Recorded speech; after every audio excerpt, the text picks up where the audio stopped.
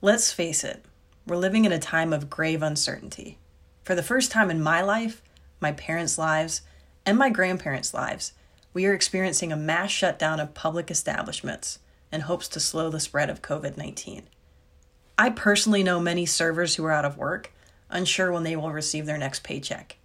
Children are learning virtually at home, creating a need for childcare while their parents work remotely. Local business owners are seeing a reduction in foot traffic or are fully closed, hurting their bottom line. Doctors, nurses, delivery drivers, grocery store clerks, and all other essential business workers are risking their health to provide services to the nation. Everyone is in some way impacted by COVID-19. In my last blog, I briefly discussed the topic of preparing for unforeseen events. And I'll tell you, 6 months ago, no one could have seen this coming. Even before this epidemic, 60% of Americans were unable to cover an unexpected $1,000 emergency expense, such as a car repair or a hospital visit. Unfortunately, I predict that this statistic will grow in the coming months. So how do you financially prepare for the things no one can predict? I don't have all of the answers, but what I can do is share a few best practices on budgeting to better prepare you for the next unpredictable event. Number 1, set a monthly recurring meeting on your personal calendar to budget. On the second Saturday of each month, I have a recurring meeting on my calendar to review my income and expenses from the prior month. I enjoy a cup of morning coffee while listening to some smooth jazz to enhance my budgeting experience. To each their own. This is called a cash flow analysis. Your expenses each month should never be higher than what you are bringing in. Number 2, track every expense, and I mean every expense.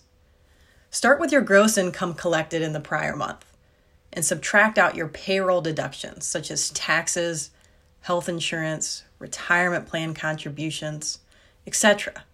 This information can generally be found in your pay stub. Then, subtract expenses, which can range from housing to pet food. An easy way to log expenses is to log into your bank or credit card website portal to view your activity over the last month. After you track your income and every expense from the prior month, you are either left with a profit or a loss. You can customize this Excel sheet that I attached to the email for your personal budget. Number 3, review your spending habits and adjust moving forward.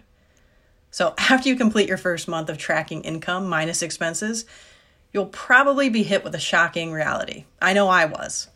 You are most likely spending too much in a certain category that is not necessary. If you have a loss from the prior month or aren't happy with your current spending habits, evaluate what needs to change moving forward. Discretionary spending, such as dining out, may need reduced, or a fixed monthly bill, such as cable television, may need canceled and perhaps replaced with a lower cost option, such as Netflix or Hulu. Control your money. Don't let your money control you. Number 4, transfer your monthly profit towards savings, income protection, debt payoff, or gifting. If you have a profit from the prior month, truly think about putting a portion into a savings vehicle for a future goal towards income protection, debt payoff, or gifting. What do you typically do with your annual bonus or your tax return? Well, here are some common buckets funded with excess income. The first would be your emergency savings account. As I mentioned, most Americans do not have adequate savings in case of an emergency. For example, temporarily losing your job due to the coronavirus outbreak. Your emergency savings account is recommended to have a balance equal to 3 to 6 months of expenses. So if you're spending $2,000 a month on fixed expenses, food, groceries, make sure you multiply that times 3 or times 6, and a number like that is what's recommended to have in your emergency savings account. Consider taking a portion of your recent tax return or start an automatic sweep from your checking account each month to slowly fund your emergency savings account over time. The second bucket, saving for future goals. So that includes saving for retirement, vacation, a new car, or a new house. Generally, most individuals put a portion of their paycheck into a qualified retirement plan to take advantage of an employer match in the process. Or for shorter term goals, such as an annual vacation, you may have a second savings account outside of your emergency savings account that you use to put income in every month. The third bucket, income protection.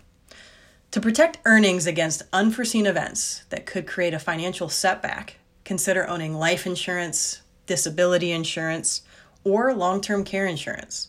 I'm sure all of you own health, car, and homeowners or renters insurance. All of these types of insurances are important to protect your cash flow in case of an unforeseen event. Fourth bucket, debt payoff. To avoid late fees and excess interest buildup, you want to pay at least the minimum payment towards each debt and put excess income above that minimum payment towards debt with the highest interest rate, such as credit cards. For example, if you have a credit card balance of $4,000 with a 22% interest rate and student loan debt balance of $20,000 with a 5% interest rate, it is best to pay off the credit card balance first to avoid paying more interest over time. After debts get paid off, your monthly expenditures reduce, in turn freeing up your budget for future goals. The fifth bucket. Mother Teresa said, "It's not how much we give, but how much love we put into giving." Traditionally, after all of the above buckets are properly funded for personal well-being, many look to donate to charities near and dear to their hearts or gift to loved ones. A gift doesn't always have to be monetary. An act of kindness, such as sending sugar cookies to your parents, will probably make them smile more than sending them a $20 bill. Gifting can purposely fit into your cash flow. Everyone has a unique financial situation. If you need guidance, please reach out to me by responding to this email that this podcast is located in. My next blog will focus on the differences between retirement savings vehicles. Please stay healthy and stay safe. Yours truly, Jessica Rohr.